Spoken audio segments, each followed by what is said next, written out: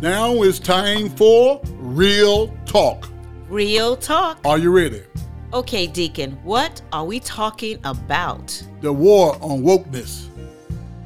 Florida governor and other Republicans used the anti-wokeness rhetoric to further oppress marginalized communities, further illustrates the sad decline on the party, which once took a principled moral standing against slavery.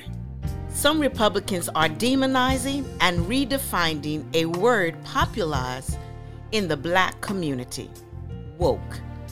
They turned the word into a slur, using it to attack diversity, equity, and inclusion, along with additional policies that benefit and other oppressed, marginalized Black American people.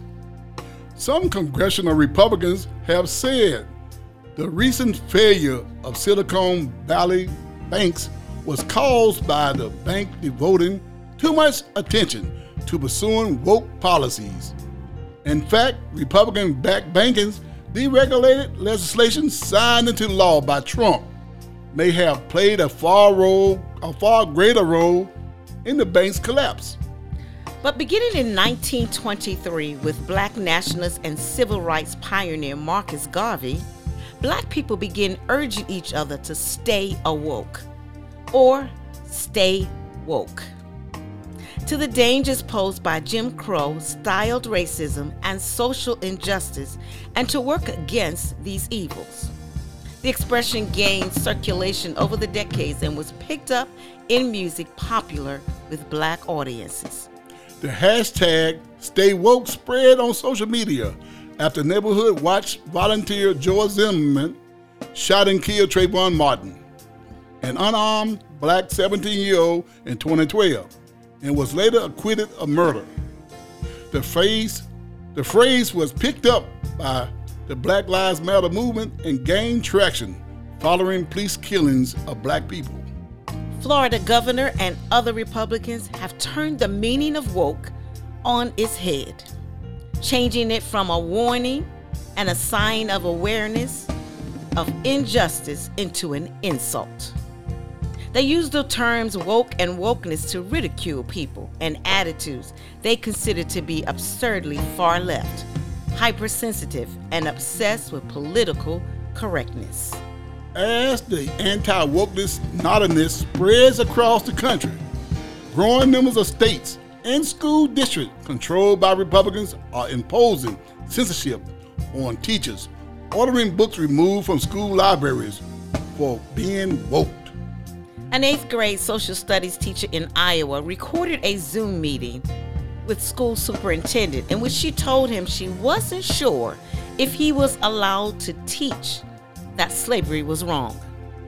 The uncertainty was generated by a new Iowa law barring the teachers from telling students that the United States of America and the state of Iowa are fundamentally or systematically racist or sexist. What has our country come to when teachers are silent from teaching students basic and indisputable truth, like denouncing the immortality of slavery? When banning books is so prevalent in our school, when elected officials refuse to deal with the real problems facing our nation. We've heard enough wokeness nonsense from Republican chicken littles. Americans need to reject this alarmism and believe that we can work together to share our stories, embrace our family history, and start working together to solve the real problems facing our nation. As Dr. King will remind us, the wind of change is still stirring in our midst. Let's make sure the phony war of wokeness doesn't take off our mark towards more perfect union for all. It's time we all woke up and realized that. It's time to find our common ground and shared values as Americans and not our partisan islands. It's time to be woke about what we need to do and to bring us closer together rather than tear us apart. It's time to move our country forward rather than backward. And if we don't, the United States of America could be canceled. Now, that's real talk. Be sure to listen to us on the K-Way Digital Broadcast app, KWAYDB, and guess what? It is free. Yes, it is. And online at www.kwaygospel.com. And we're also on Spotify, Apple Podcasts, and Podbean Podcasts. So please, don't miss your blessings.